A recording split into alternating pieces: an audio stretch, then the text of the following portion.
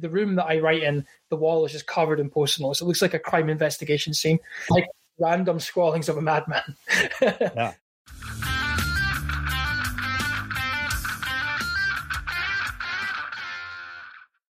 This is the big story. This is the time of the year that I find that I've looked back in the past at my abandoned resolutions, and it's been a sobering time for sure. I don't know about you, but my brain takes an inordinate amount of effort just to keep it on track.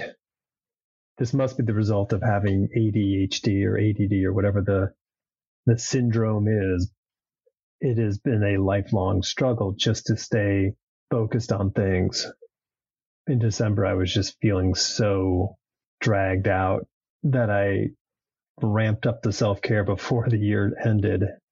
Surprisingly, it stuck. One of the hardest things for me has been journaling. And I think I've done more research on the process of journaling than all I've done in the past put together, which could be a lovely procrastination tool, but for some reason it is actually locked in. I am far from an expert, and I'm just learning about bullet journaling, which if you're a person who needs some way to keep your own accountability in check, this is a pretty useful tool. So check it out if it's something that you might be interested in. There's a ton of stuff on YouTube. There's a website, bulletjournal.com. Unpaid plug, but it's been a big help. Oh, today's talk is with Dave Cook. Dave and I talk about focus and ADD and all that work that it takes to keep the wheels rolling. He's an incredibly busy writer, writing all sorts of stuff for comics and video games, and he writes historical books about video games. It's fascinating stuff. I know nothing about video games, so this was really quite a revelation for me. His crowdfunding comic, Killtopia, has been a big breakout. And I think Dave is really sort of at that point where he's hitting his stride, and I'm really excited to see where he takes his creativity.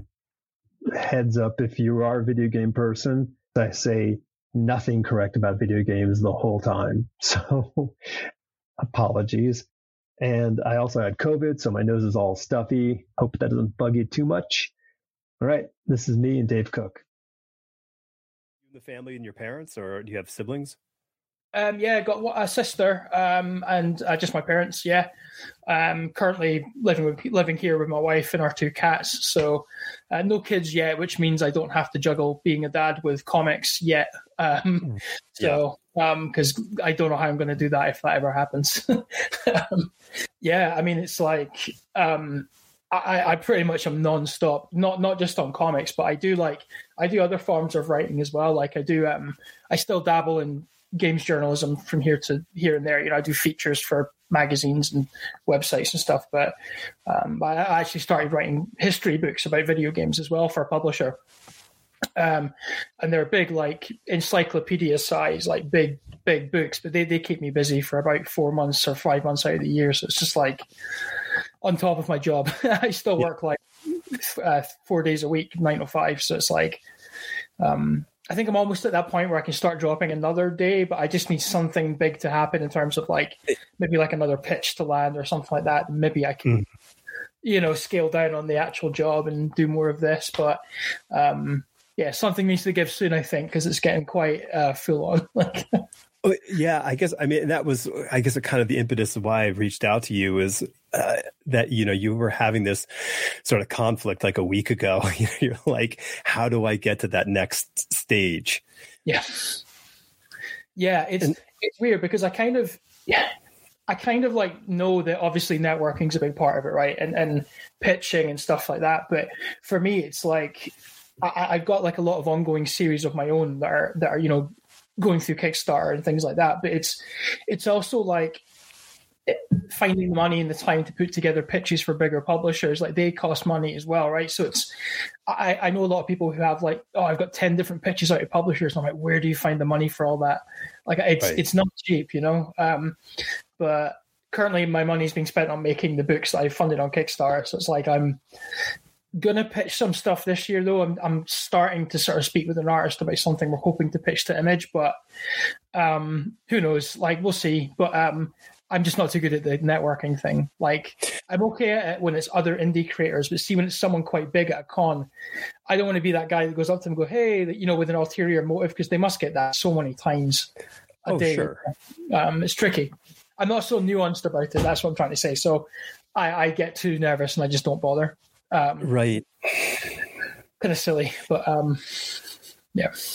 I can relate. I remember being super comfortable spending time with the people, the editors and the writers and other creators, but I was never really comfortable of making that a business thing.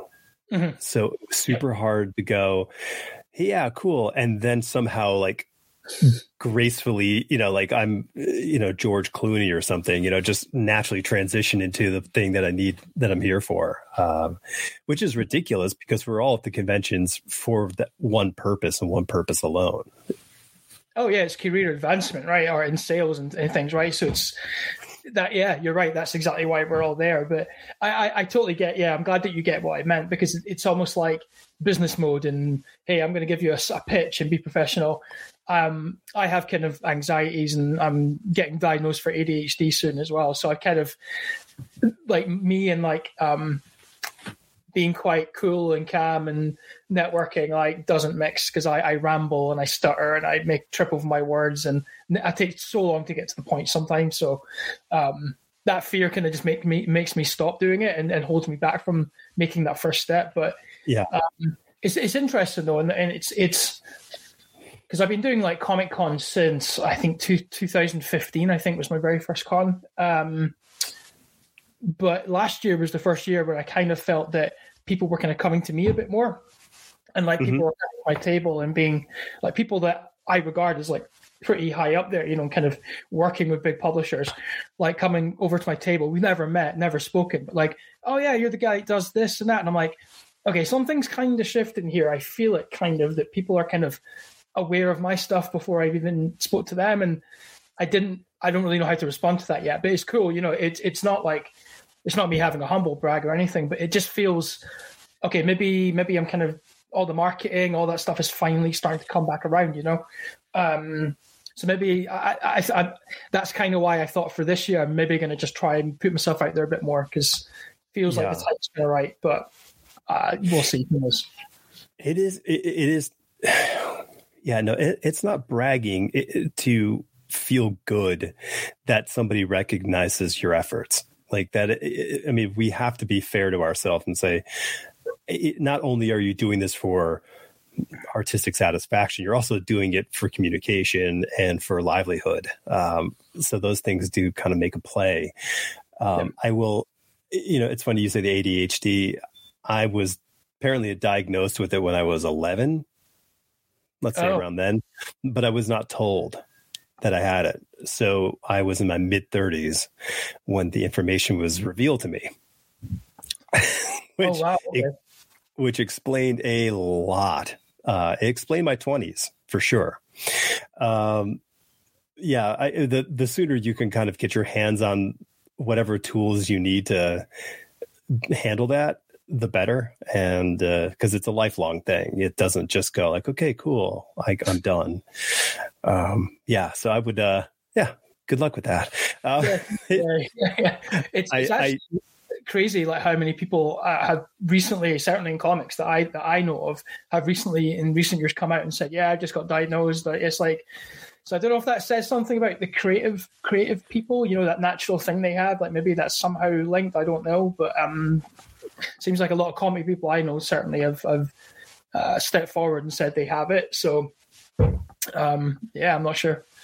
Yeah, I he didn't remember, but I embarrassed myself well with Steve Rude in like 1994, 95, maybe. I don't remember. It was in San Diego, and we were hanging out at some after party. And I had not met Steve Rude at that point. And my buddies who I went to school with and comic friends, they knew how big of a fan I was. And they were like, oh, hey, it's Steve. And I was just so squirmy. Like I couldn't stand still. It was this really, and I'm so don't care most of the time, but it was just this one of those moments. Didn't expect it. And they were just, they still give me hell for it years later, but, but Steve didn't remember. So it's cool. That's good. I empathize. Right. It only happened now because I repeated the fact that it happened. So games, games clearly, you're saying games are a big thing for you in your life as well as comics. Do you have a sort of one stepping out before the other in your memory, like as a kid?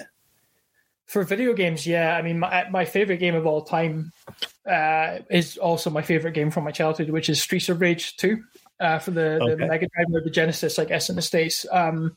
That's like by far my favorite game. It just kind of, because the game itself has like a very 90s like techno kind of soundtrack, and it's kind of neon colored. It just encapsulates like a time capsule of the vibe of the 90s so well, and it just brings back all these memories of me going to the video rental store and like renting it before I had enough pocket money to buy it, and just so many nights spent playing with my sister, like playing and beating each other up by accident and getting angry at each other and things like that. But that whole genre, the beat 'em up genre, that is one of the encyclopedias, gaming encyclopedias that I've written in recent years. Was a full 35-year history of that genre, and it's a big hardback book, and it was the first ever gaming book publishing deal I ever got. And I was started thinking, what could I write about? What do I love? And I'm like, that genre to me is so near and dear to my heart that I thought, right, it has to be that one. Yeah. And as far as I know, I don't think anyone else has written a book on that genre, like to that degree. So that's kind of weird. But I'm currently working on one which is about running gun games. So it's the same thing. It's an encyclopedia reference guide of like every game in the running gun genre. And it's everything from like, Contra all the way to like Cuphead and things like that. So kind of finding with all that kind of stuff too. But definitely side-scrolling beat-em-ups. I think Final Fantasy VII is up there for me as well, and the Dark Souls games are my, that whole From Software, Elden Ring, Bloodborne, that kind of stuff. Just I love it so much. Very, very difficult, of course, and rage-inducing sometimes, but I love it. Yeah. That's cool. I missed the whole video game world. It was just this kind of weird timing in my life, but I have so many friends. They're just big time video game players and creators. So it's a cool place to work in. Did you want to be in the video game business? So weirdly, ever since like the earliest I can remember this was primary school, which I guess you guys don't have that over there, but it's I guess like age 7 or whatever the equivalent would be in America. So I remember distinctly being told off by my parents because they opened up my school bag one day and there was lots and lots of graph paper that I'd stolen from school because it has grid lines on it, right? And the reason I stole it was because I wanted to draw my own Mario Brothers levels with the blocks and like to keep it all uniform.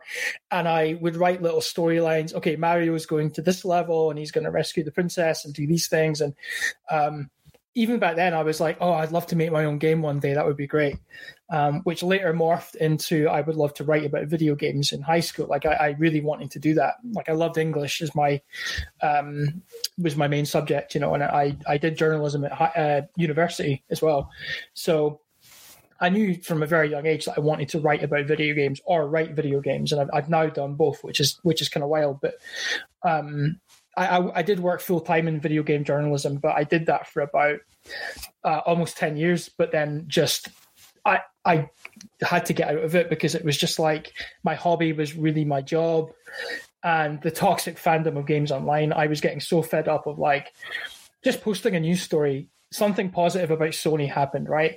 I'd post a news story about it on the website I was working on, and I would get so much hate from Xbox fans. Oh, you're writing a positive story about PlayStation. What does that mean? You hate Xbox? Oh, you should like quit. You should kill yourself. And I'm like, I don't need this. I'm out. So I put up with that for a few years, did all the sort of cool press junkets and all that stuff. And then I was just like, I've had my fun. I'm done. That's basically what made me want to write something more long form, like comics or novels. That's kind of what started my interest in writing comics. Because I tried to write my first novel. This was around about 2012, 13, when I was living in England doing games journalism. So I quit and then started doing a different job. And I thought, I'm going to start writing a novel. Then realized I was really bad at describing things in the text. Oh, okay. I can do it now, panel descriptions and stuff. I can do it really well now. But back then it was like everywhere felt really generic. I wasn't good at describing the vibe of a room or how people looked. So I just thought, I'm going to be lazy and turn this into a comic and get someone to draw these things. And handle your descriptions. Yeah, precisely. Like it's a weird sort of path to take, but me and my friend Chris did our very first comic was called Bust. It was like a one shot that eventually turned into a series when people started like enjoying it. So we put that out, and it was always intended to be just a one-off thing.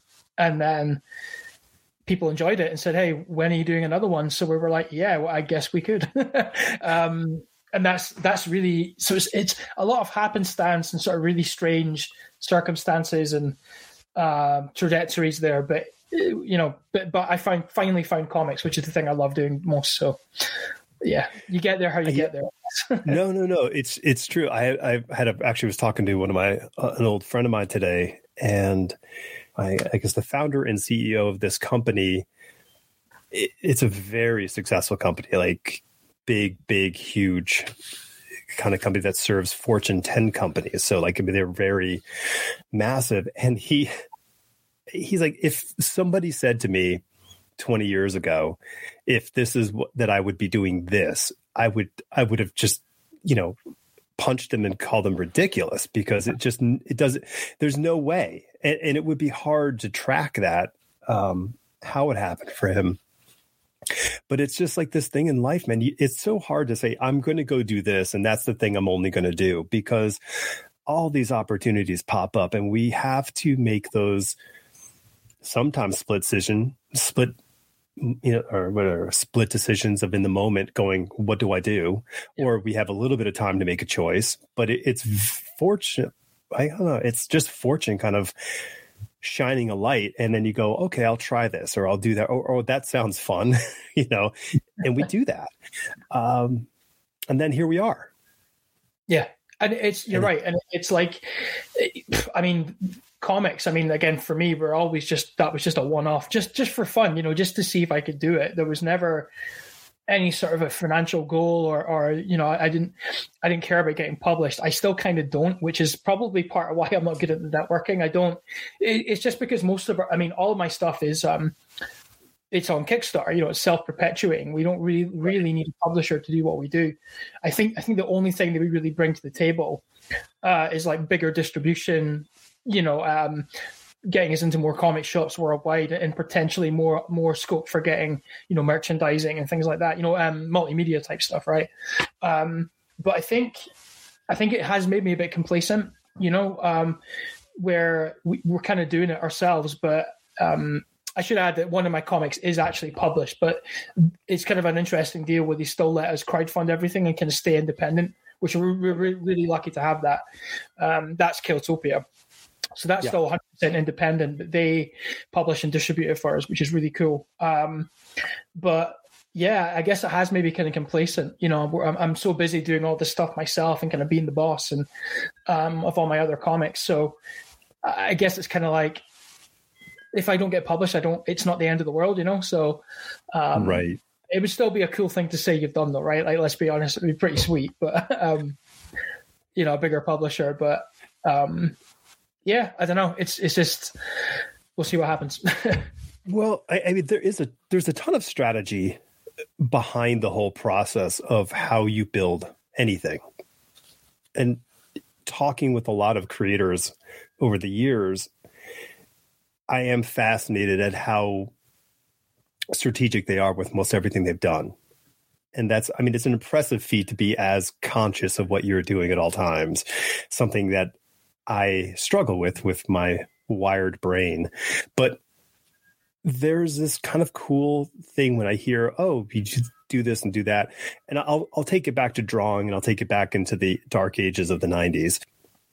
The whole thing used to be, okay, we'll do some work for Marvel, go do some work for DC. And then Marvel will be happy to have you back, and they'll pay you a little bit more money, and you kind of hopscotch your way up the ladder.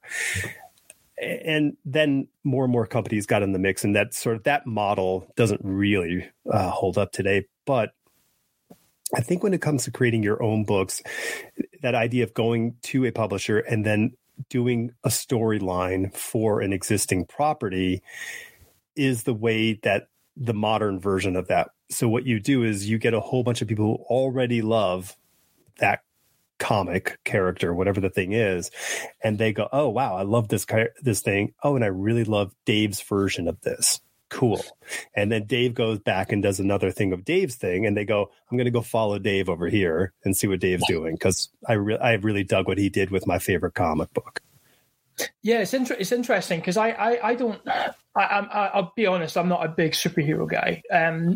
There's one or two that I like, but it's more, I'm a big fan of dystopian stuff. Most of the things I want have some sort of dystopian kind of background, or some big world-ending threat that's come in or has already destroyed the world or something. I can't really tell you why I like that. It just resonates with me for some reason. But me and my friend actually put out a book. I was actually signing them before I came on this call because we just got the printed books back today. It's our first ever video game license that we bagged. Oh, wow. And it's for an old arcade game from 1993 called Ninja Baseball Batman. It has no affiliation with Batman from DC. It's just a very similar name. But we're big fans of this game, and through my game journalism work, I got to know the creator of the game, and I just loved it. It's one of these, like, the game flopped at launch. It really flopped badly in the arcades, but through like YouTube and people playing it on online in their videos and Twitch and stuff like that, it just got really popular again. So my artist friend Steve, he just said, like, oh, could we ask, like, the guy who made that game, right, or like came up with the characters at least. Can you ask him if we could do a comic on it? So I emailed him out of the blue and said, hey, remember me, from back in the day? And he's like, oh, yeah, how you doing? I'm like, can we make a comic of your game? And he now owns the sole rights to all the characters. So he was just like, yeah, you can have the license for free because nobody's doing anything with it. Wow. So now, in a weird way, so we just got issue 1 back from the printers just now, which is really cool. But we're thinking once a few more issues are out, we might try pitch that to a IDW or someone, right, who already does a lot of video game comics, to say, hey, we this is proof that we can adapt things and do our own spin on these video game IP. And we're just going to hopefully say to these publishers, what other properties do you have that we could maybe work with? Or like, if we could get another game license, would you be interested? So I think that might be a nice, weird start of a trajectory for us, like to maybe get into that kind of thing. But because I've actually spoken, again, through my game journalism days, I know a lot of people from marketing departments, from game publishers and things like that, who have been in touch with me to say, hey, you do comics now, right? I remember you from your journalism days. We're thinking about putting together a comic for this game. That must have happened about 5 times already for different games, which I probably can't talk about because of NDAs and stuff, but none of them worked out. Because as soon as they got like a quote from me for like, here's how much the comic cost to make, they were all like, oh, we didn't think it would be so much. We're done. I think it just didn't quite understand like how much comics take to make, right? So one of the franchises was like Need for Speed. We got asked to pitch for like Rayman, Duke Nukem. We got asked to pitch for, but none of them went ahead. So. But I think we're starting to learn kind of more what these publishers want and the game publishers want. So you never know. That might be a future thing, corner of the market we can sort of work on. And yeah, we'll see. It's a big shock if people aren't committed or aware of it, that things cost money. While they're in the business of only making money for their own business, they get shocked when other people say, oh, but this is going to cost you money. We did a comic when I was an art director at L'Oreal. One of the other brands was Diesel, think this is for Diesel. And my fellow art director, she was like, I want to do a comic book for this. And I was like, all right, cool. And their brand manager was super like gung ho. So she was always good at green lighting things. So I said, all right, cool.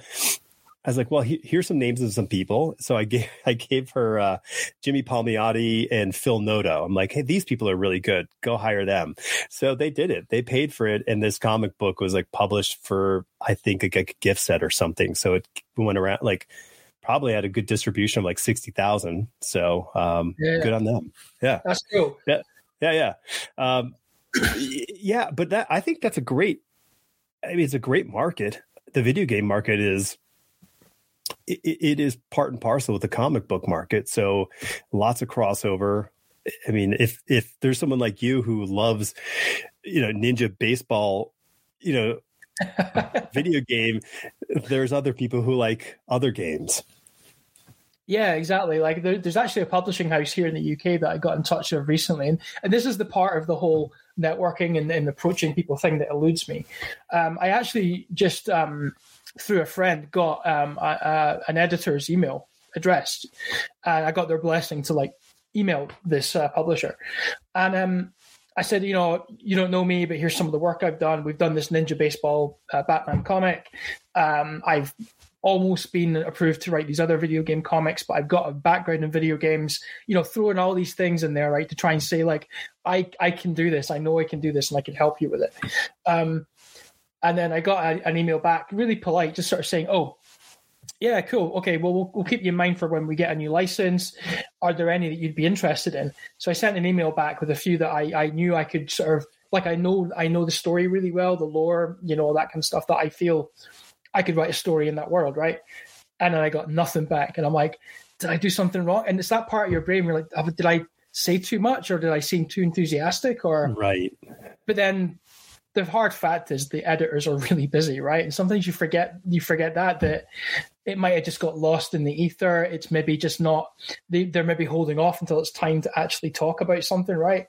But then that part of your mind still thinks, am I doing this right? Am I actually approaching people the right way? Because you never know, like, what kind of, you might say something perfectly fine, but yet it still closes the door, So I don't know. I guess we'll see if they'll ever get back to me.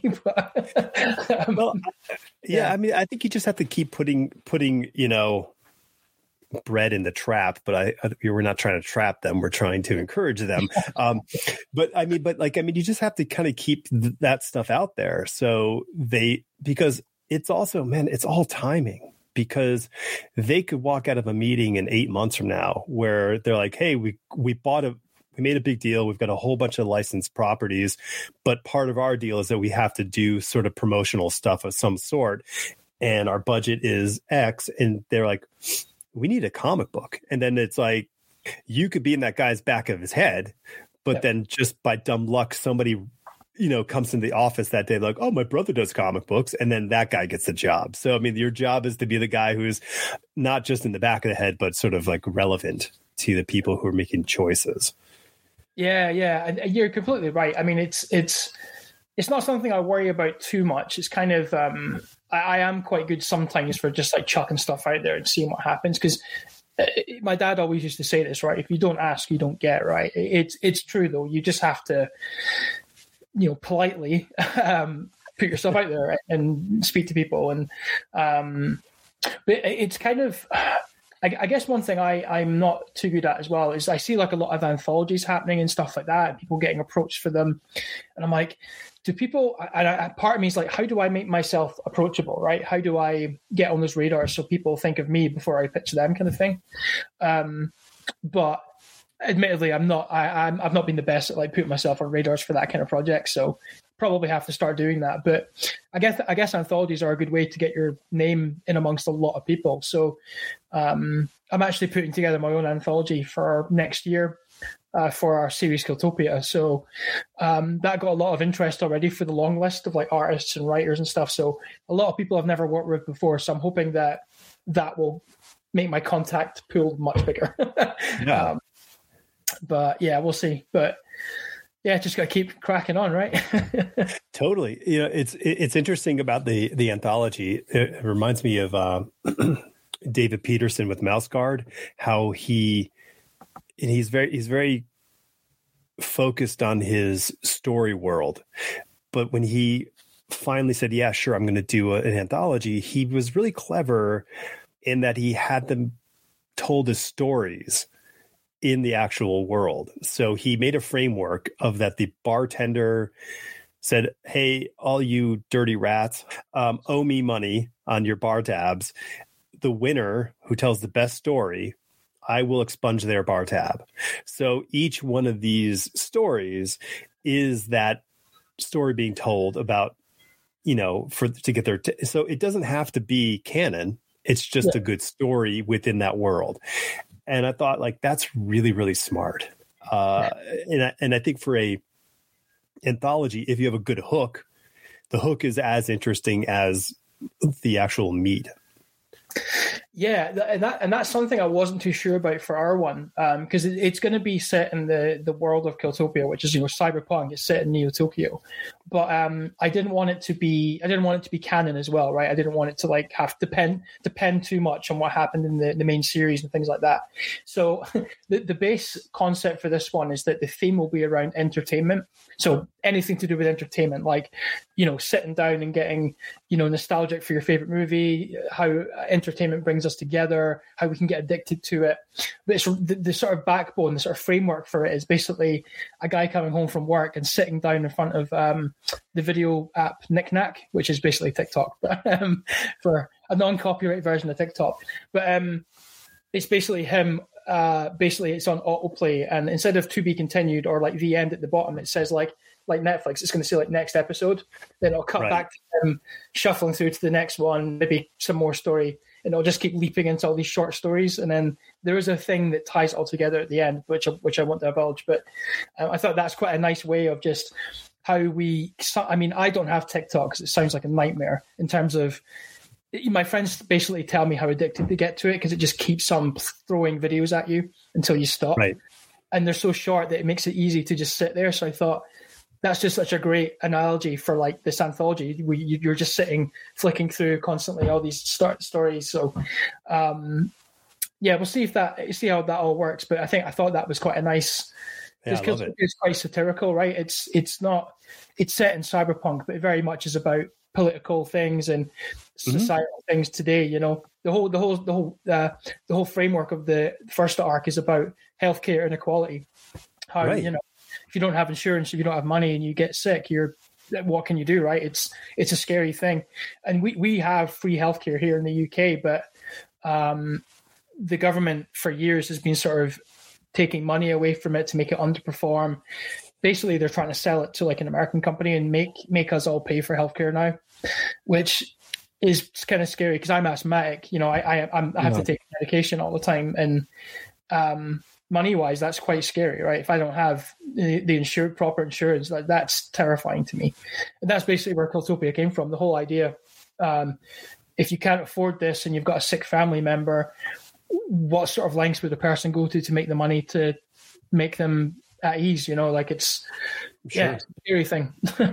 It is an interesting plight that you put your protagonist into, where he has to really abandon everyone else's expectations of him to do the thing that he feels is the right thing to do, even though everybody around him is angry at him for making these choices. Yeah. But he doesn't have any sort of choice in his mind to go, oh, well, nope, this is the solution for me. Yeah. And I thought that's a great setup for the whole story, but it's not one also where you're sort of hammering this sort of thing over and over again. There's your premise, there's your setup. The environment is this Neo Tokyo and the Section K, right? Section K, yeah, like Sector K, yeah. And like, I mean, you have all those elements are the playground, that this sort of story takes place within. Yeah, I always prefer stories that are a bit more nuanced with their message, though, because it becomes quite ham-fisted, right? If it's like expositioning, oh, the world is bad and this is why we should change our lives, and we know, we get it. Like we live this stuff every day. You don't need to beat us around the head with it. But I think the message can be a bit more powerful if it's told in just a natural way, right? If it's not shoved down your throat, so to speak, But that's why I love a lot of Britain does satire like no other country, right?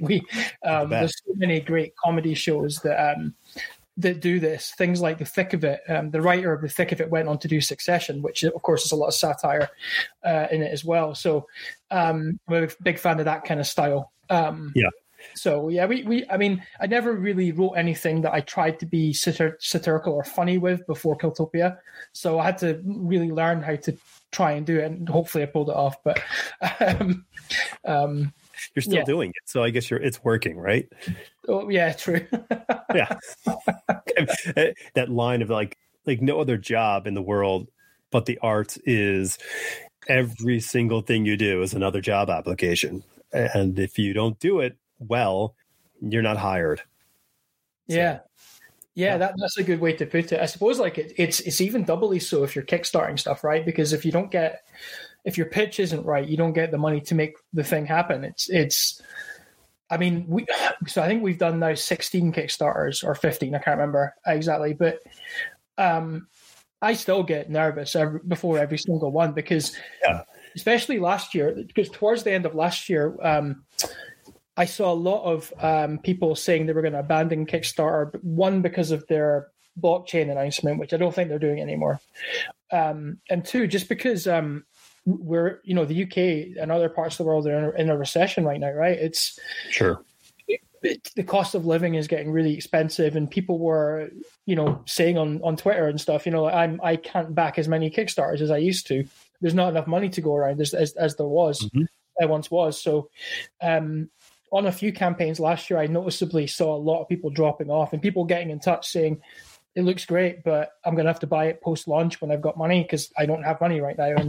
And so I think that pitch, that job application you were talking about, needs to be even stronger now to earn the money, limited amount of money that people have now, to stand out, from the pack and stuff. I think that comes with a bit more pressure, I think, for creators. Definitely. You're identifying that, like, how do you have thoughts in your mind and steps? So like, okay, how do I not get caught up in the negative side of that? Like, how do you make that come true? Well, I think so for the campaign that it hit most was for a comic called BPM. It's the second issue. So I think, okay, second issue, we're going to get the same, if not more, people backing us who came from the first one. It was less. And I was asking around, people like, do people not like the first one? Or they seem to like it. Why aren't they coming back? And it was around about that time, other creators were just saying, no, I'm feeling it right now too. I'm on my third or fourth issue. I've almost finished my arc and people should be backing this, but they're not. And I think I suppose it was somewhat comforting to know that it wasn't just me. But at the same time, it's kind of a downer that this is happening at all, right? That we're all in this situation where money's so tight. And but I guess the big takeaway from that was to perhaps not be so complacent, to not assume that just because it's the second issue, people will come back. It's like, so I think the third issue, we're going to think more about more unique rewards, actually doing a bit more marketing. I'm quite good at my marketing anyway. I come from a marketing background too. After games journalism, that's what I kind of went into. But I just think I'm going to just have to hit it even harder now, I think, and just be more loud about, hey, this is coming, check it out, sign up. Newsletters are one of the best tools, I think, for that, because I started a newsletter a few years ago, but I stupidly wasn't taking people's email addresses from Kickstarter. Obviously, you have to do that with their consent, right? So now every time I do a survey, I always ask, would you like to sign up to my newsletter? It's not a big thing to do, right? But it actually gives you a direct line to those people's inboxes, right? To say, hey, my new comic's coming soon. this is a heads up about it. Here's the link to sign up. And, when I look at my referrals on Kickstarter, yeah, people are clicking through for the newsletter. So it's like, it does work. And every campaign we do, we get more and more people added to that list, and it's just growing and growing. So I think things like that, Patreon, we tried a Patreon for a few of our comics, but I think being like print books that don't come out that regularly, you don't have enough content to justify a monthly membership. I find that really difficult. So we tried it, but we closed it. But I think we might come back to it in the future. You never know. But I think it's just, for new creators, I see a lot of people, a lot of people ask me, over direct messages or at Comic-Con tables, I've got a Kickstarter coming up. How do I get people to know about it? Right. Or like, my Kickstarter went live a few days ago and nothing's really happening. Can you help me out? And of course, I'll always take time to help people because, people help me all the time. So why not help them, right? It makes sense. But it's the usual things, it's social media accounts on every platform. Try some paid ads. They don't always work. It's unless you're putting a lot of money into paid advertising, it's the level of success is, kind of 50-50. Yeah. And just putting out content, Patreon, things like that. So, but the biggest problem of all that stuff, right? This stuff sounds quite obvious, but it's taking the time to manage all that and be active on all those platforms while still making the comic. Right. It's even for me, the cognitive load of all that work is just, I really struggle with it, especially when Twitter started to, when Elon Musk took over Twitter, people were moving to Hive and Mastodon. And I thought, oh God, not another two platforms. Yeah. Two more platforms I have to start over on, and it's, but it's worth it. Sometimes you just have to knuckle down and do it. But I empathize with anyone who finds it too hard work because it is hard work.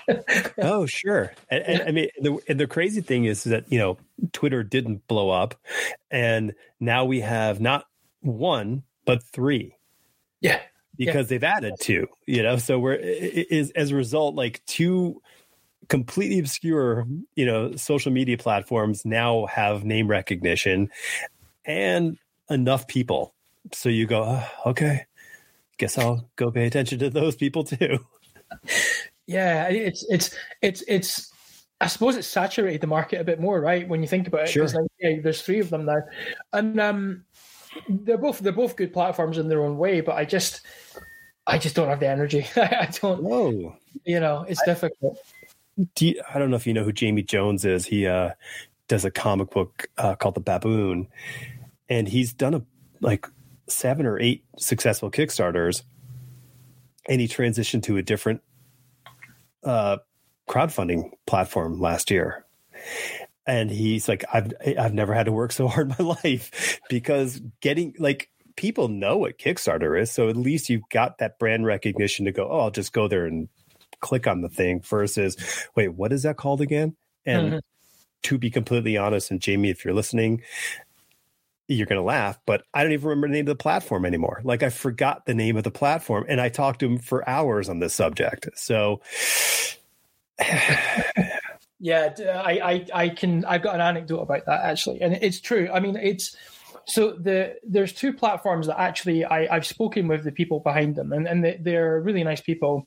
The platforms are great, to be honest. They have strengths that Kickstarter doesn't, but they also have some weaknesses that Kickstarter has positives, right? So one of them is Zoop, and the other one is Crowdfunder. That's it. Crowdfunder. That's the other one. Yeah. They're both great. That's the thing. They're both fine. But you hit the nail on the head. It's to say to my established audience who has followed me since my first comic was on Kickstarter in 2015, hey, I'm moving over here now. You have to follow me here. That fills me with a lot of fear. Now, a lot of them will probably do it, but you're going to get some drop off, right? It's just inevitable that you will not get everyone. So, and I'm kind of glad that Kickstarter didn't follow through with whatever it was planning. That was all the old CEO's plan. He's gone now, so that they've abandoned all that, which is great. But yeah, for a moment there, it looked like we're going to have to move because, I am anti-crypto. I don't, no disrespect to anyone who enjoys it. That's, I'm right. everyone has their thing. I get it, but for me personally, not a fan of it. So yeah, it was looking like we're gonna have to start over. And for me, it was like, and I saw a lot of creators, indie creators, saying, "I might be done now because I'm so tired with having to keep up with all these platforms and sites." And right, I get it. I completely empathize. But never say never, though. If it's a smaller vanity project or something, I might chuck it on one of the other platforms to see. But it's something like Killtopia, it's quite an expensive production. We need the money, So, I'm going to stick with Kickstarter for now, I think. Well, yeah, listen, it's the 800-pound gorilla. So, it definitely gets all the attention it wants. Yeah, listen, Brandon Sanderson's performance last year alone shows how powerful that is. Yeah, and that's the thing, and like, the thing is, for all that Kickstarter is the biggest one, there's so many things that other platforms do way better. Like they do need to update the platform quite badly in a few areas, I think. I have a very close friend who's their business runs on Kickstarter. They do all their product launches, and he's like, I don't know if they're ever going to change. They don't listen to us, and we make millions of dollars a year on Kickstarter, and I don't know if they're ever going to listen to us. Yeah, the biggest thing. So I use a platform called BackerKit, which I think a lot of people assume is a scam. Because they cold email people, which isn't the best look, but they're actually legitimate. I've used them for fulfillment and stuff. Not fulfillment as in shipping things out, but for their reports, their backer reports are way better than Kickstarter's. And I'm not trying to plug for them, but I'll explain why I'm saying this in a minute. After the surveys you get from Kickstarter, right? Yeah. BackerKit send out surveys, but the surveys have images, right? So if you're offering, you can choose a print with your comic, but here we have a range of 20 prints you can choose from. On Kickstarter, you can't include images, so they can't see which one they're choosing. They have to go maybe to a different page to have a look and then come back, which isn't a good user experience. But BackerKit, you can say, I want this one, and I can see it because it's just a more visual survey. That if Kickstarter fixed that one thing, I wouldn't use BackerKit. I would just stick on Kickstarter. Plus, BackerKit lets you the add-ons are great. Like the add-on shop, you can put so much more stuff on there with images again, so people can see what they're buying. And you can take pre-orders after the campaign's even finished. So if people were late to the campaign, but anyway, so if Kickstarter fixed those things, and there's so many other things that if they just fixed them. Sure. Our lives would be so much easier, but they don't have to because they know that they're the biggest game in town, right? So right. They can maximize their profit without having to do as much R&D. It was a thing that we were talking at the beginning about how hard it was getting people to come onto the podcast with the video feed because they didn't understand how to do that, and then Zoom comes into the picture, and everybody swarmed to Zoom. There were 5 or 6 contenders out there, and then Zoom wins. And I remember thinking in 2020 going, they better be chucking so much money into R&D because the experience sucks. And as a business tool, it's no good.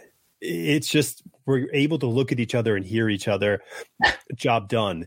But they need to dump all this money because somebody is going to figure out the better interface, and they're going to be worthless. Oh, totally. I stopped using it. I actually use Google Meets. Right. Tend to use that now, just because it's integrated with everything else. You don't have to pay a subscription. It just makes so much sense. Because I think Zoom, you could only use it for 40 minutes, and then you have to pay or yeah, right. something. So yeah, you're right. It's. I just think so. Kickstarter send the same survey out after every campaign, and I think it's every quarter I get because I don't know what they call it, a super creator or something. Because I think after you super Dave. Thank you. I think it's after 10 campaigns or something, you start getting these more advanced surveys which ask more questions, and apparently they do listen to you because you've done a lot of campaigns. And it's no, you don't, because every survey that comes out. And I know other people do this too. They ask, please include images with the add-ons. They still haven't done. years later, you still haven't done it. So it's like, yeah, oh well. Not to be that guy, but they're sending that more detailed survey to these people because what they're trying to do is they're trying to ensure more trust into the relationship. Yeah. So if we give you more things to talk about, you're going to feel that, oh, I have actual skin in the game here. But totally. Yeah, totally. It's so transparent, isn't it? Like, but hey, it's probably working. Listen, all they have to do is just purchase BackerKit and integrate it into their system, and they will be 70 to 80% there. Yeah. We could probably afford it too, let's be honest. I would hope they could afford it at this point. Yeah. And it's, it's interesting. I mean, it's cool. The whole, crowdfunded comic book world. It is interesting when you're saying about how economics are now sort of chipping back into it, because you end up buying like a $16 comic book. Like, I just bought a comic book and it cost me $16, and you go, whatever, it's my buddy's comic book, I'll spend the money, Yeah. And so, then you look back and you're like, I bought 40 $16 comic books last year. Like, let me think about this one, It's that buy it now, pay for it later mentality, right? You think, this campaign's got 30 days left. It's that's for future me to pay for and worry about. But then, sure. Yeah, you do that 40 times every year, and you spend a lot of money, right? Especially with Post, because this isn't a dig at US creators, because I get it the other way, right? Single comic books, I'll maybe get one from a US Kickstarter creator, sorry. And, it maybe costs $5 or something, just a 22-page comic, a small floppy. Sure. And then the postage is like another $15 or something. And right. This isn't a dig, I promise. This because people, that is how much it costs. It's getting wild. But now it's starting to get that way the other way. So for me to send stuff now to the States, I'm starting to get the same thing. People going, why are you charging so much? I'm like, that's how much it costs now. Ever since Brexit happened as well, right here in the UK, which is the dumbest thing this country's ever done. We have to pay so much more now to ship stuff. We have to do so much more paperwork for customs. And it's like, it makes the difficult job of fulfillment even harder. So two questions. I have two really important questions. First one, I'll start off as the bigger one. Is it the dumbest thing your country's ever done? I mean, listen, these countries have been around for a long time, Dave. They've made some big mistakes. But in my lifetime, I'll put an asterisk. Okay, in your lifetime, fair enough. Because I can cite a lot of problems of our country, and and everyone's yelling about right now is not the biggest problems we've had. Okay, the serious question is, on the fulfillment aspect, is there any avenue for like creators in America to have things printed in the UK and distributed, from a printer's location there, and vice versa? Are there printers in the US you could just send the digital file to, and then they print the things out and fulfill for you? Would that be? I believe it does exist. Yeah, there's certainly a company in England. It's just small independent. It's basically like one guy doing it, but he will charge for packing and stuff like that. I don't think he does the printing, but there's nothing to say you couldn't, for example, find a printing company in the UK. There's a few good ones as well, who are reasonably priced. They could probably send it to that guy, for example, and he could pack it up and ship it out for you. Right. Vice versa. And I know that some UK comic creators, when they do like New York Comic Con or San Diego, for example, they do that rather than chuck all their comics on a boat and send them across, or by air, by freight or whatever. They'll get a print run done in a printing company near, in New York or whatever, and then they'll get them delivered to the con on the day of them arriving, so that their freshly printed books are there. So I know people that have done that. So it's an avenue for sure. Yeah. It's something I want to try again, probably with a smaller book first to see how it goes, but it's something, because I would love to do like New York, but Comic-Con, I would love to put in for it. But that's the one aspect of it that really puts me off, is that my publisher doesn't have a presence in the States. But is there a company we could find that could do just what I've explained there for us? Maybe there is, I'm sure. Yeah, but I think it's possible. And I know that certainly the guy in England who was doing it, I forget his name actually. I think it's Aaron something. It'll come to me later, I'm sure. He does get a lot of business now. People who just don't want to have to deal with the packaging and all that stuff, which I completely understand because it sucks.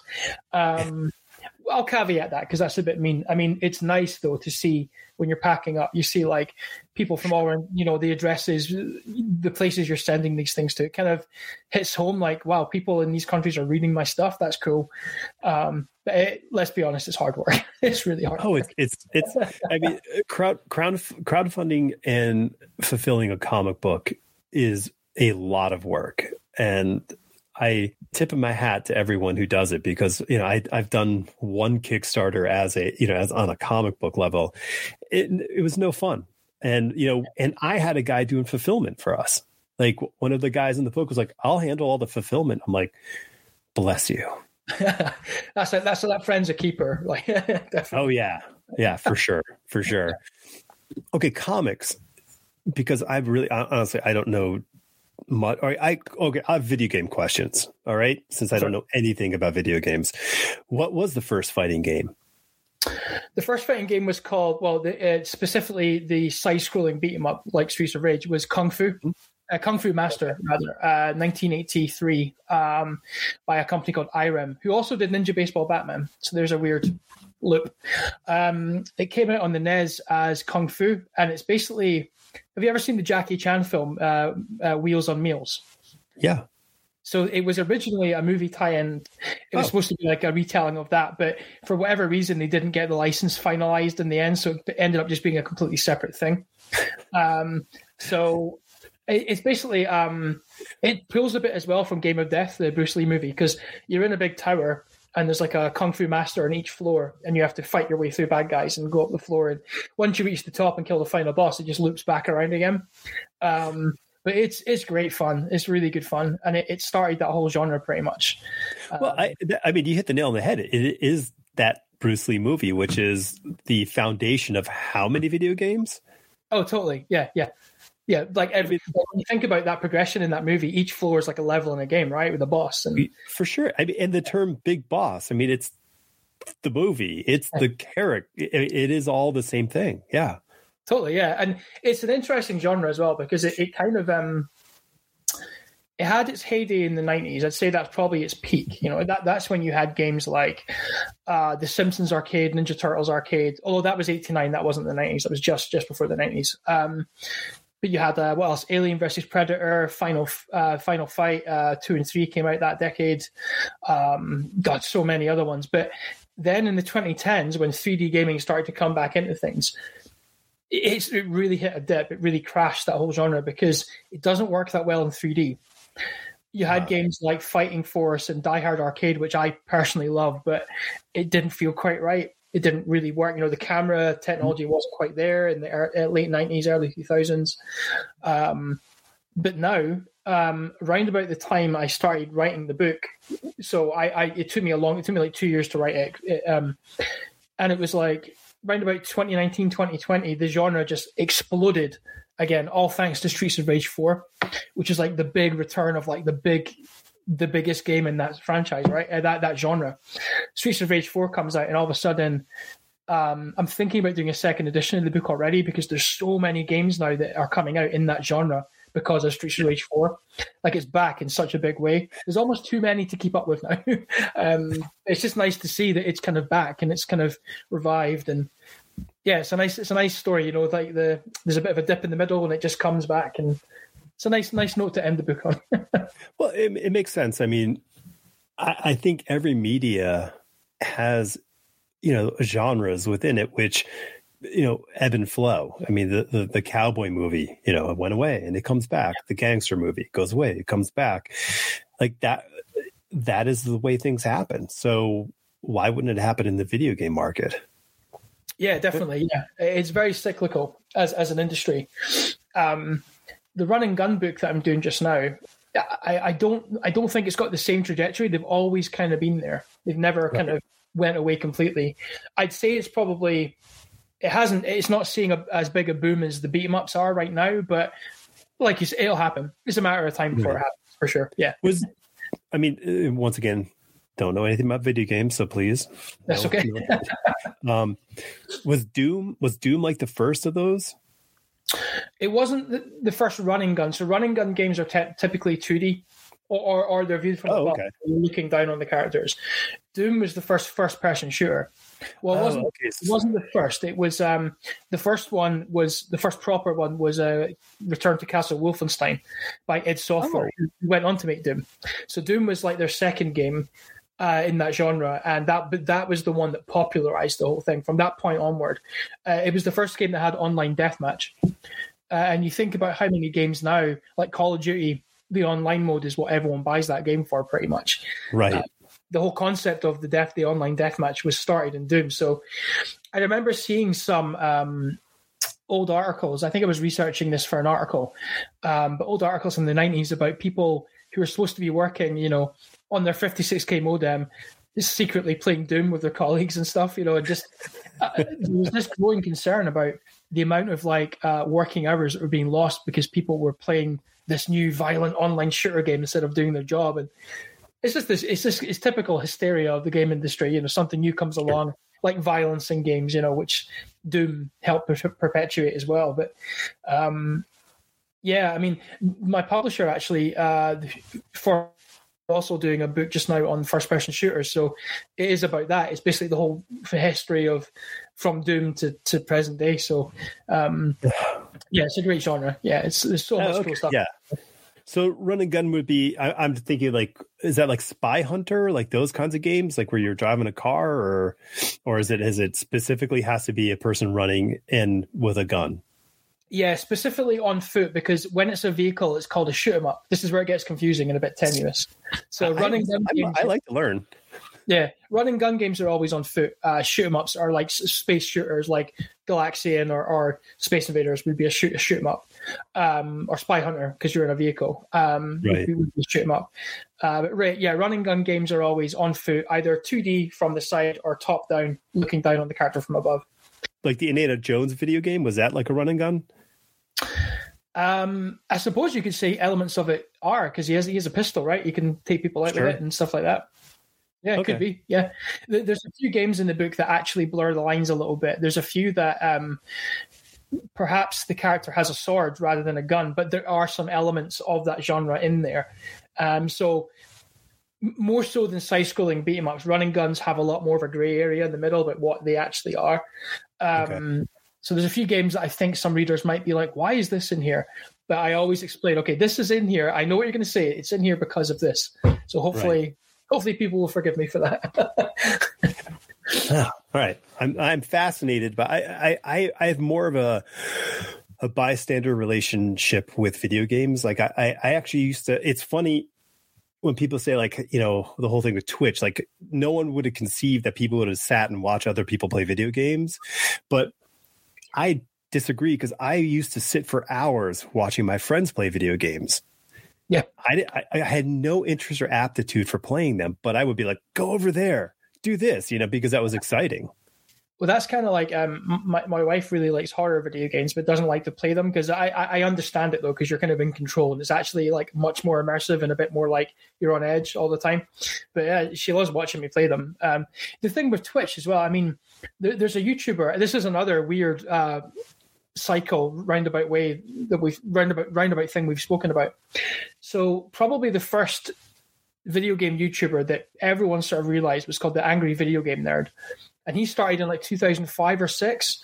And he did shot on cameras. He's a filmmaker, that's what he does. But he had like decent production value. It was just him sitting down playing games, and he was playing a character. Of course, he's not really an angry guy, but he's like shouting at the screen every time he dies. He gets angry. But that, a lot of people consider him to be the first version of kind of what Twitch is now. We were watching someone play and critique a game. Yeah. He's also how I found out about Ninja Baseball Batman. So he did a video, he stumbled across it, and he just loved the name of the game, so did a video about it.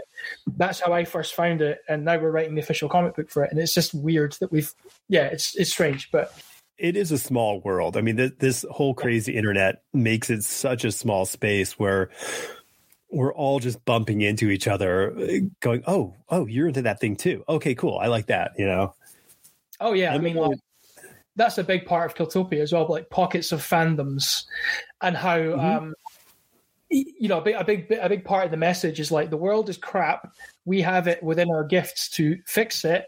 If we could just stop fighting over small things like who's better, Marvel or DC, we're all friends. Let's stop getting so annoyed at each other over trivial little things. I mean, trivial. I mean, people are passionate about stuff, so that's not trivial. Sure. But I mean, why fall out with people over it? Well, it's funny because if the medium is comic books, you then have to go to the next level, which is Marvel or DC, and then you have to have a fight versus going like, well, we both love comic books, so let's just stick, we'd be okay there. Yeah. Have a discussion, right? But don't get, I mean, because you see it online, you get people getting really annoyed and upset with each other just because games are the same, right? PlayStation versus Xbox. But yeah, that's a big point of the comic. Like, let's just stop fighting about silly stuff like that and let's help make the world better and be nicer to each other. Like because once we do that, we set our differences aside. We can do amazing things, right? We've seen it. It's just only we could do that more often. Sure. And your character Stiletto, that's kind of her arc, is that putting differences aside, which I think that was really that message. Yeah, because I guess like I didn't have Elon Musk in mind when I wrote the comic. I don't care about the guy, to be honest. But I guess retroactively, since the Twitter thing, you can kind of see that she's the antithesis of that, giving away her wealth to help people. And stop being such an antagonist online and just being like a decent person. Like it's it's quite a nice arc for her. That wasn't originally where we were going to take that character, but it's just naturally how, because I write my issues like issue to issue. I'm really bad for like I know what the ending's going to be, right, and what this sort of broad trajectory is going to be. But there's a lot of filling in the blanks for me, probably more than there should be. But. Oh, that's cool. So let's dig into that, because that to me is kind of an interesting process. And it's funny you said, because I think that's kind of what I picked up on reading your books, thinking like, I kind of feel like he's riffing and then he's building.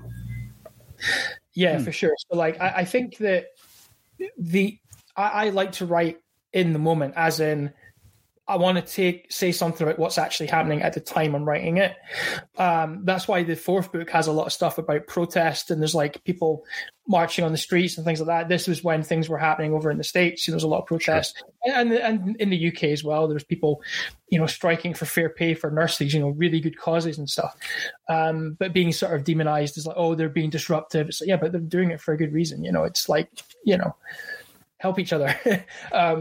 But I like to kind of write and I'm always playing video games. Like video games are where I get most of my inspiration from. When I'm writing a new comic, I actually don't read a lot of other comics because I don't want them to influence me too much, like the way I'm writing and stuff like that. So it's more video games is where I get more of my thematic sort of inspiration from, But yeah, things in the news. I mean, my new comic that I'm writing, it's called Phantoms. We're probably going to announce it towards the end of the year, but that is all about there's a lot of like mental health stuff in there. Yeah. And stuff about the gig economy. So the main character basically is a work for hire cop who gets bonuses for doing things quickly, like speedy deliveries from Uber Eats and like Deliveroo and stuff like that.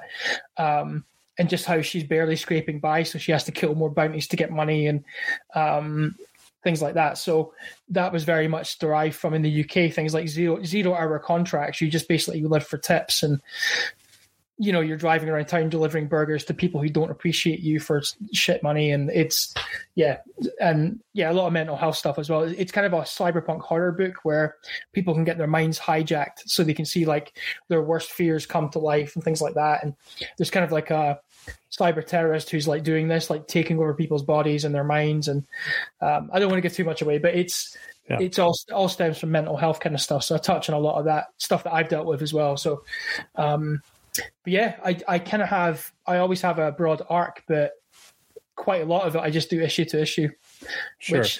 How do you start it then? Like, I mean, like, because for me, when I write, I mean, there is no sort of specific starting point. Like, I have to have a character or I can't do anything with all these other ideas. Like, I have to everything has its own sort of entry point. But like when you have your setting, and your character, do you typically have a plot, or do you have a conclusion? Like, how do you start off with your stories? So for me, it usually starts with the world, because again, being a game fan, I think the best video game worlds are the ones that feel like characters themselves. You know, they're kind of lived in places. They have like a tangible atmosphere. They feel like real places, and the characters you meet within these game worlds feel like they actually live in it, and they feel part of it. So we're talking about games like BioShock. There's with the underwater city of Rapture, which is like, I think a lot of people's go to when they talk about video game worlds as characters. It just feels like such a lived in place. So I kind of start off by thinking, okay, and sometimes I'll write this down as like a sort of like style lore guide, or some notes. So it's like, okay, what is this world? What are the problems it's facing? Me being a dystopian guy, like in dystopian fiction, sure. I always think, well, what's the big threat, or what is the big thing that's like governing this world? And then I'll think of just characters, and then I always have the beginning, sort of some middle beats, and then an ending in mind. The ending is important to have because that's kind of your North Star, right? It's what you're always writing in service of. And then I'll just think, okay, I'll think of like a few big events per issue. Okay, this has to happen, so this has to happen. And then in issue 2, we'll pick up here. It's just a few main beats, and that's how I work out how many issues I'm probably going to aim for. That can change, of course. Like Ninja Baseball Spirits started out as 4 issues, but now it's 5 because we felt we could flesh things out a bit more. But yeah, and then I'll just start filling it in from there, really.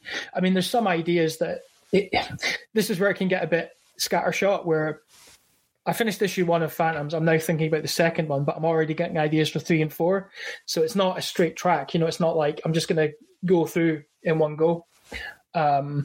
So I don't know. I'd probably say to people, don't follow that method because it's really loose, but it works for me, right? It always works out in the end. It takes a bit of, like, sometimes I'll box myself into a narrative corner, especially when I'm getting towards the end of an issue where I'm like, okay, I've only got 10 more pages of the script left, ideally, but I've got 20 pages worth of stuff I need to cram in there.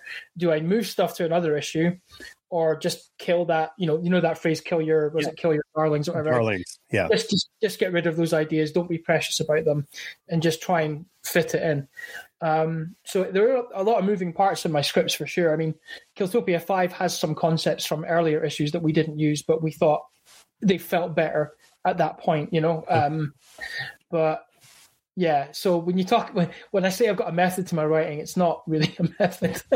It's a lot of thinking on my feet, I think.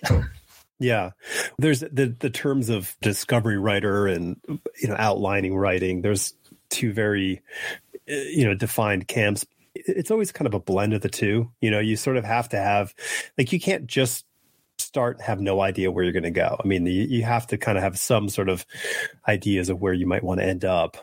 You may not end up there. You might go somewhere else, but it's just kind of it's a guessing game. Do you have all your characters figured out when you're walking into it? Because you did introduce new characters sort of as the issues progress in Killtopia. Yeah, mostly. So the core cast are always there at the beginning. Yeah, because certainly with Killtopia, like, Crash, Shinji, Omi, and Stiletto were like locked in from the start. Like, I kind of knew who they were and what sort of journey they were going to go on. Broadly, I didn't know all the plot points, but I knew that Stiletto would sort of, not be so greedy and not be so focused on wealth, and start to like actually understand people better and all that sort of stuff. So, and that Shinji would become a bit more of he wasn't so selfish, just thinking about him and his sister. He would actually start thinking about how he can influence and save the whole city and become a bit of a hero. But other characters, like, so issue 4 introduces someone called Bloody Mary. Mm-hmm. And she is, I can. This is a bit of a reveal, but she's the main character of the new comic I'm writing, Phantoms. Uh-huh. So I knew I wanted to like establish a new character towards the end of Killtopia that could carry the torch, kind of thing. So it's a bit of a shared universe kind of thing. We have like other stories that are going to be around Killtopia in the same world. but I knew I wanted to just sort of start to establish a new character so they could continue on. The main villain, actually, from the very start, Saito, the businessman, he was going to be the villain all the way through. But then I just got a better idea, and so I killed him off. It's a bit of a spoiler, but I killed him off in issue 3. I just thought, yeah, he's dead weight now. Just get rid of him. Yeah. But I also thought, like, how can his death introduces Stiletto's mother? She's the one that kills him. And I thought I couldn't just have his death mean nothing.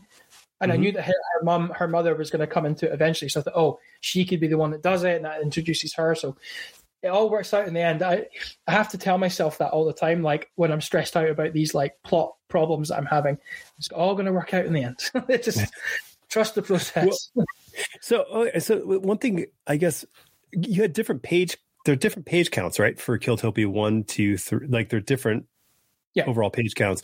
So are you going into it like, or like, is the campaign sort of like, hey, if we reach this point, we add more pages to the book? Like, how do you? So this is right. Like me and my publisher are like the guy that runs my publishing house. He's actually a really good friend of mine, but sometimes he hates me when he says, okay, so how much is this new script? How many pages? And I'm like, oh, it's like 55 when the previous one was like 56 or something. He's like, why are they always so long? I'm just like, right. Well, there's two reasons. One, we can only put out one Killtopia a year just because of the size of it, right? And we have all these other things as well. I don't want someone to buy a 22-page floppy from me, read it in 5 minutes, and go, I have to wait a year for the next one. A whole year, right? So that's why I started off from Killtopia 1. And thankfully, my publisher was okay with it. I said, look, I want to give people more value. I want to tell a more detailed story. It's not that I can't write short form. I can, but I just...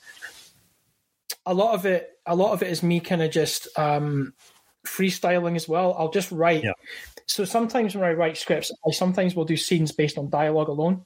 Like I know these two characters have to have a specific conversation or something specific has to happen for the story to advance. Sometimes I'll just write the dialogue and I'll just do it as if these people are naturally having a conversation. Somebody will say something, they'll respond naturally. This person will ask a question, they'll give an answer.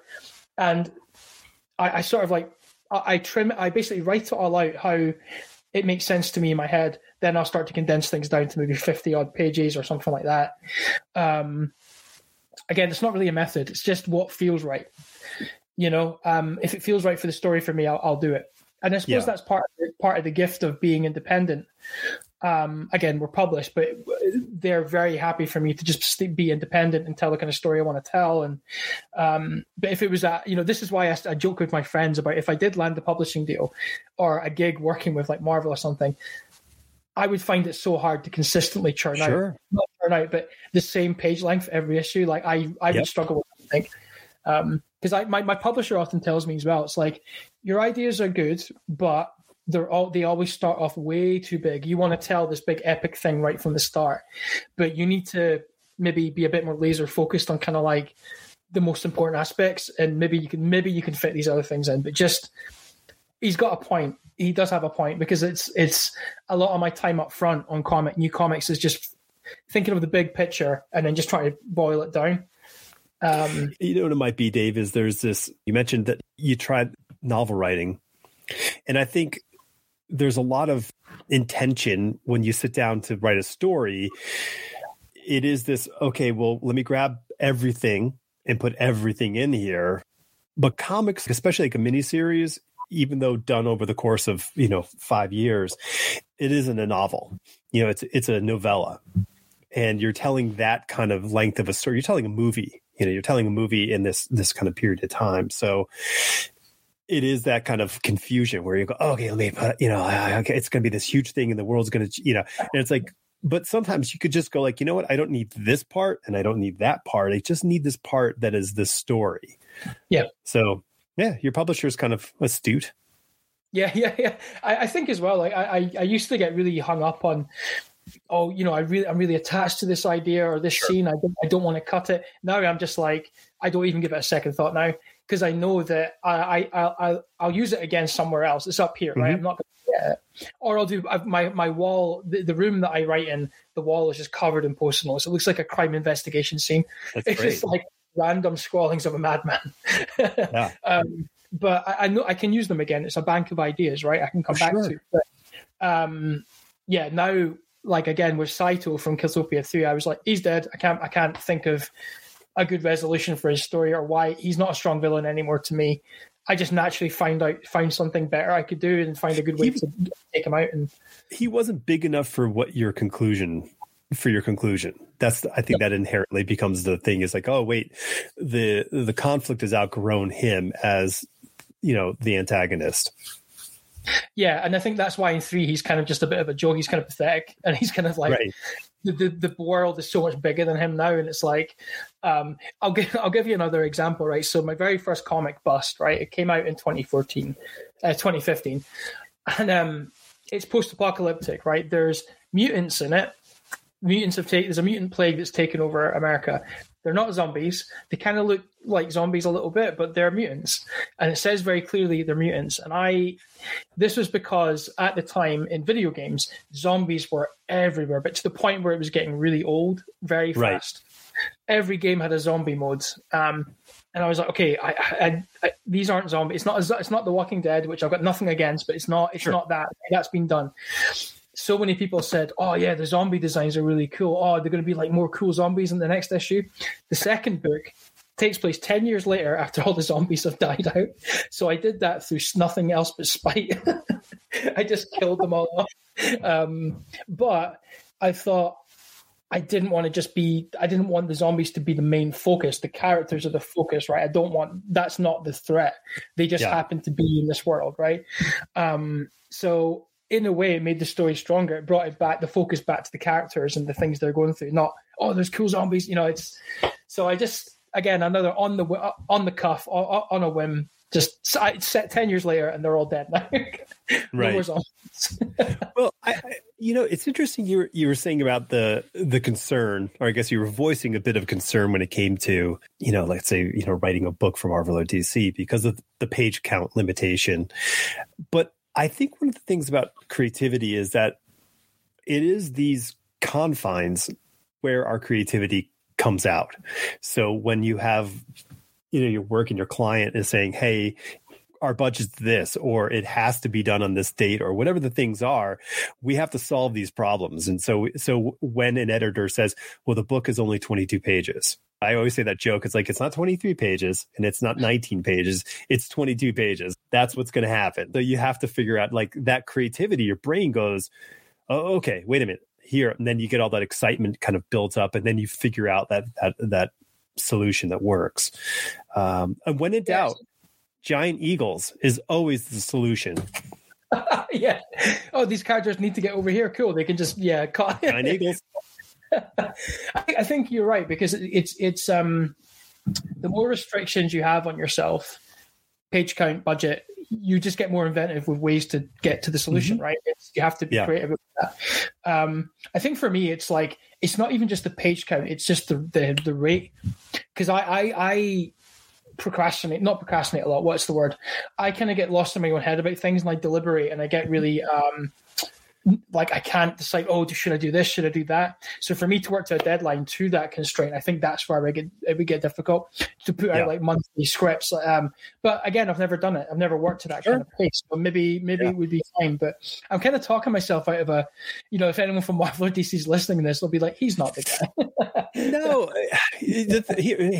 surprise, surprise. Almost everybody is more like this than not. I mean, they've been dealing with creative people for 60, 70 years, and it's just the nature of it. There's a whole lot of mess has to be made before the thing is actually a thing. Yeah. Especially with the writers, because the artists don't have time to like, I'll just redraw this page.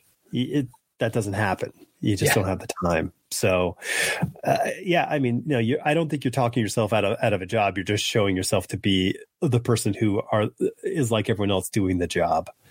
It's an interesting thing you brought up as well. Like the artists, there are problems, right? And I think a lot of people, certainly new creators that are maybe working on their first book. I speak to a lot of people like that at Comic Cons. And a few of them have vented a bit of frustration, like how do you make these books? Like I'm really like everyone just makes it look so easy, and I'm like, it's not. You see the final product, right? And again, it's a social media thing. Like you see all the good stuff. But I think, well, I like to think that I'm quite good on Twitter, where I do complain. I do talk about how difficult it is and how mentally challenging it can be, to always be on top of this kind of stuff. And that's definitely got me a little bit of kudos, I think, in comics for like, this guy doesn't sugarcoat it. He's, I've had people who as well, have said, oh, thanks for talking about the bad side of this, the mental struggles and all that, that come with being creative, because it's just big fact of life. A lot of people do struggle with these things. It's not all Comic Cons and signings and getting pitches accepted. It's a hard job, Yeah, it's a real thing. And I mean, we haven't really touched on it, but I mean, also there's just the creative struggle and the imposter syndrome and all these things that happen. I mean, I make light of it, but almost every project I start off with, I don't care what it is, I go, how do I do this? Yeah. Like, how do I do it every single time? Like, I have been doing this for 25 years. Why is it that I just can't go, okay, just start doing the thing? Like, I just go, how? Wait. Like, and then you just go, oh, I don't know if I'm going to be able to do this, but then something clicks and then you go, well, it's like novel writing. Like, people have a huge level of pressure that they put on themselves in the concept of, I'm going to write a novel and I have to make this perfect. But what they fail to consider with that book that's sitting on the shelf in the bookstore, however it starts, is it's a fucking mess. Like, the first draft is horrible, and it should be horrible. Like, anybody who says, oh, my first draft, I just did a few little changes and it was done. I'm like, you're a liar. You're a lying liar. Like, there's no way. We have to make a huge mess before we can make something pretty. Oh yeah, and I see, again, at Comic Cons, I've had this before, like people coming up to my table like, got an idea for my first comic, but I don't know how to start writing it. And I'm like, this is going to make me sound like a bit of a dick, but I'm like, just start. Because it is like, it's not like you can't, I think they are expecting, there's two things that I think they're worried about. One is that they'll write it, read it back and think this is terrible, which it will be because it's a first draft. I mean, right. My first drafts are terrible, right? They are. The other one is that once you start making it, it's real and it's out there and it's at it doesn't really belong to you anymore, right? It's at the mercy of people's feedback, and that in itself can be scary. It really can. Sure. Especially with issue ones, because it's a brand new concept, and it can live or die based on that feedback. It's I've had bad reviews before as well. It's soul crushing stuff. You tend to just, rather than get upset about that stuff, just learn from it. What can I do to right the ship and improve as a writer? Because I'm of the belief that you never know everything about a thing. Really. I am always trying to figure out how can I be better. And between actually writing comics, remember, I don't read a lot of comics when I'm writing them because I want to just I find I might get too influenced by something, right? So I don't want to avoid that.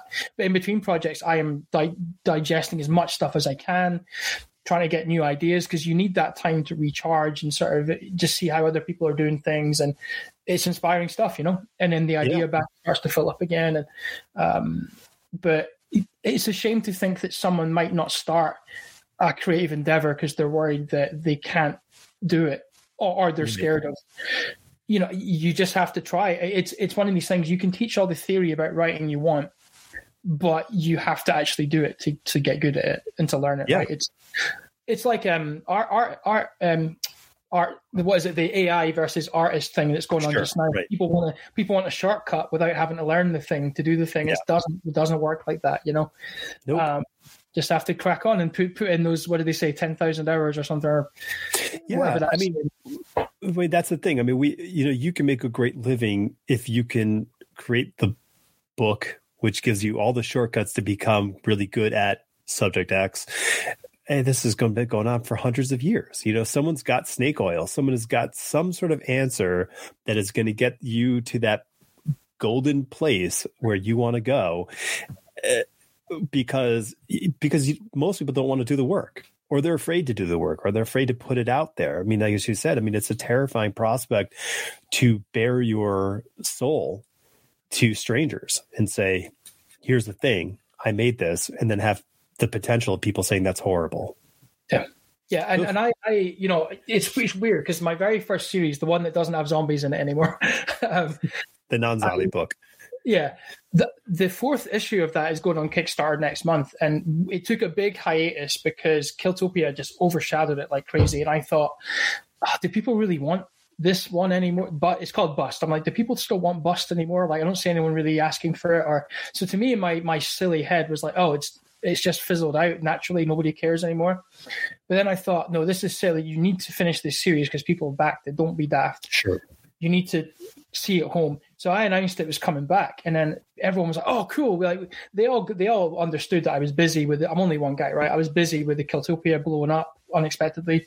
People are really hyped for it. So recently, I've been going back to the first few to just like because the last two issues are already issued. It's a 5-part again, so they're done. And I'd go back, and I used to think, "Oh my god, that's terrible," but now I look back and think, you know what? I have developed. You know, it shouldn't be seen as a bad thing to go back to that earlier work. You know, you should just take some pride in the fact that you have learned the craft and you were a different person then, right? Right.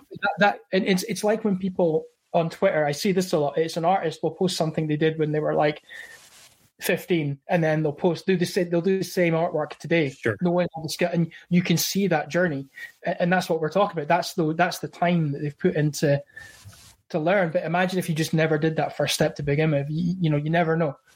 Yeah. Oh, yeah.